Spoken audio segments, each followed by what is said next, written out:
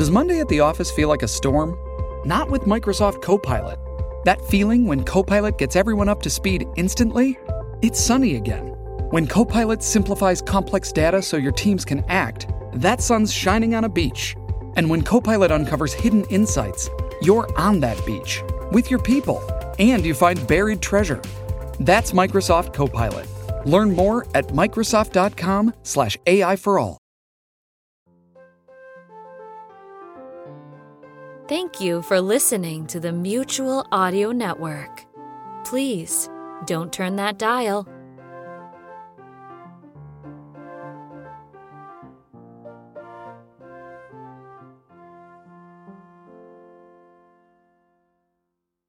The following audio drama is rated G for general audiences. Chapter 25. Am I interrupting something? Ajay Shah's voice was quiet, but it carried like thunder across the study of Joshua Kane. Kane himself was not in his usual place, comfortably ensconced behind the great mahogany desk, but stood by a bookcase at the far wall.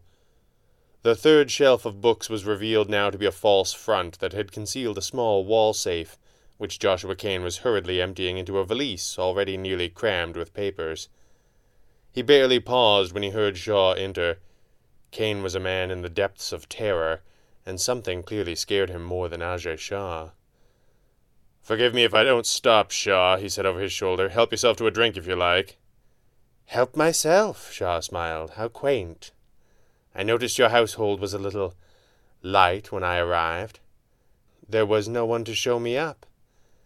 "Good help is hard to find," Kane quipped, only half listening, trying to judge which of the remaining papers would be the most damning in the hands of the law should he be forced to leave some behind. "Are you going somewhere, Joshua?"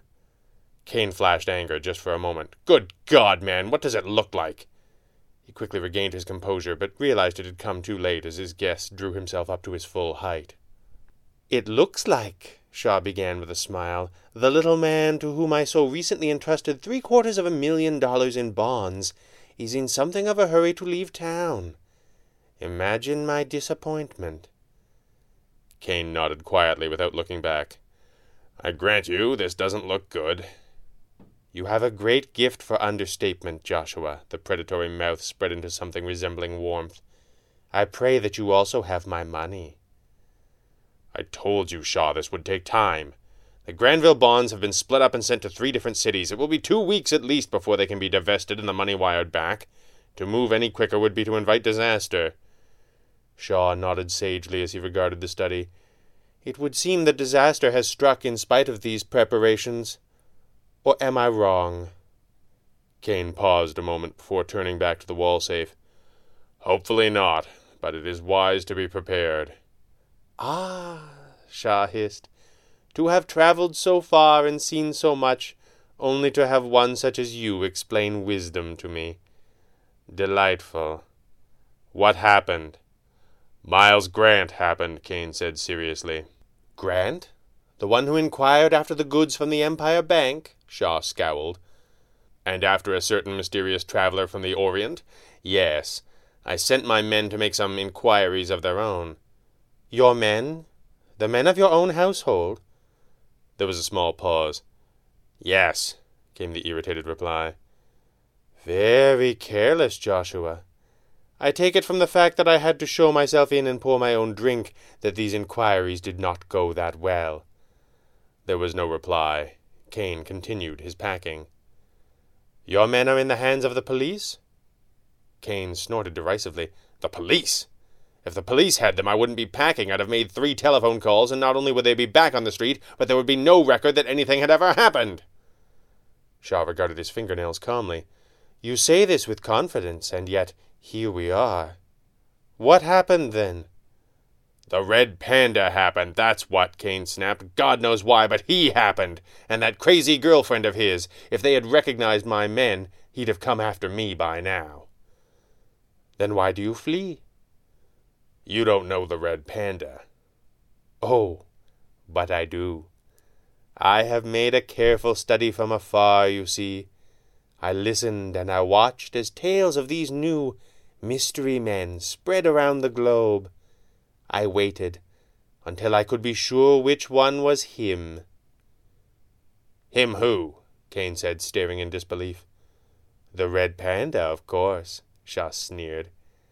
You know him? You know who he is?" "Not exactly," Shaw smiled, stroking his mustache. "That's not exactly helpful," Kane said, returning to his packing. "If you're telling me you came to Toronto to pick a fight with that masked menace, you're welcome to it, and leave me out of it." "Alas, my dear Joshua, you are well and truly in the middle of it now. You know this. This is why you plan to flee." "I'm just moving into seclusion for a few days until I'm certain that he hasn't got my trail. It's for your own protection as well as mine." Shaw nodded. "I am honored that you hold my interests so close to your heart."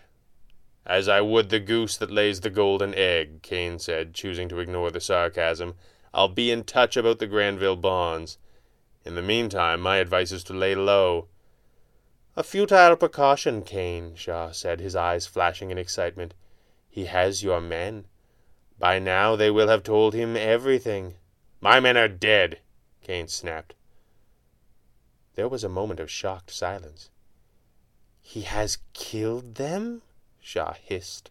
"There was a fire," Kane explained. "They didn't make it out.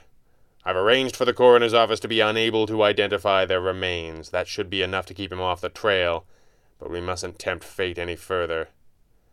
Shaw began to laugh, and Kane shivered in spite of himself. There was relief in his laughter, to be sure, but also a cruel superiority. At last he spoke. "I should have known that this leopard could not change his spots so much. That will be his undoing."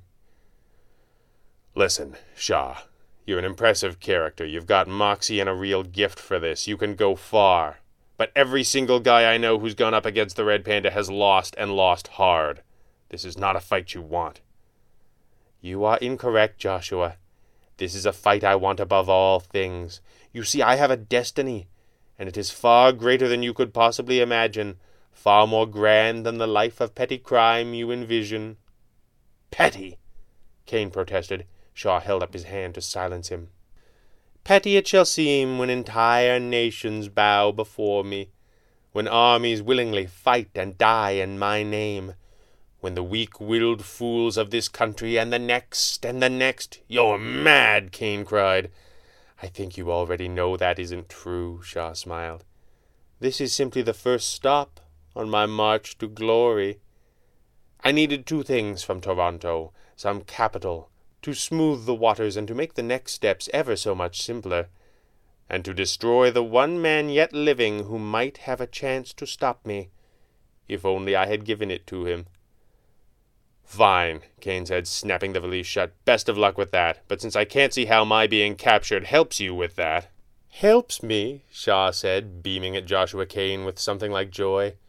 "Kane, I am absolutely counting on it."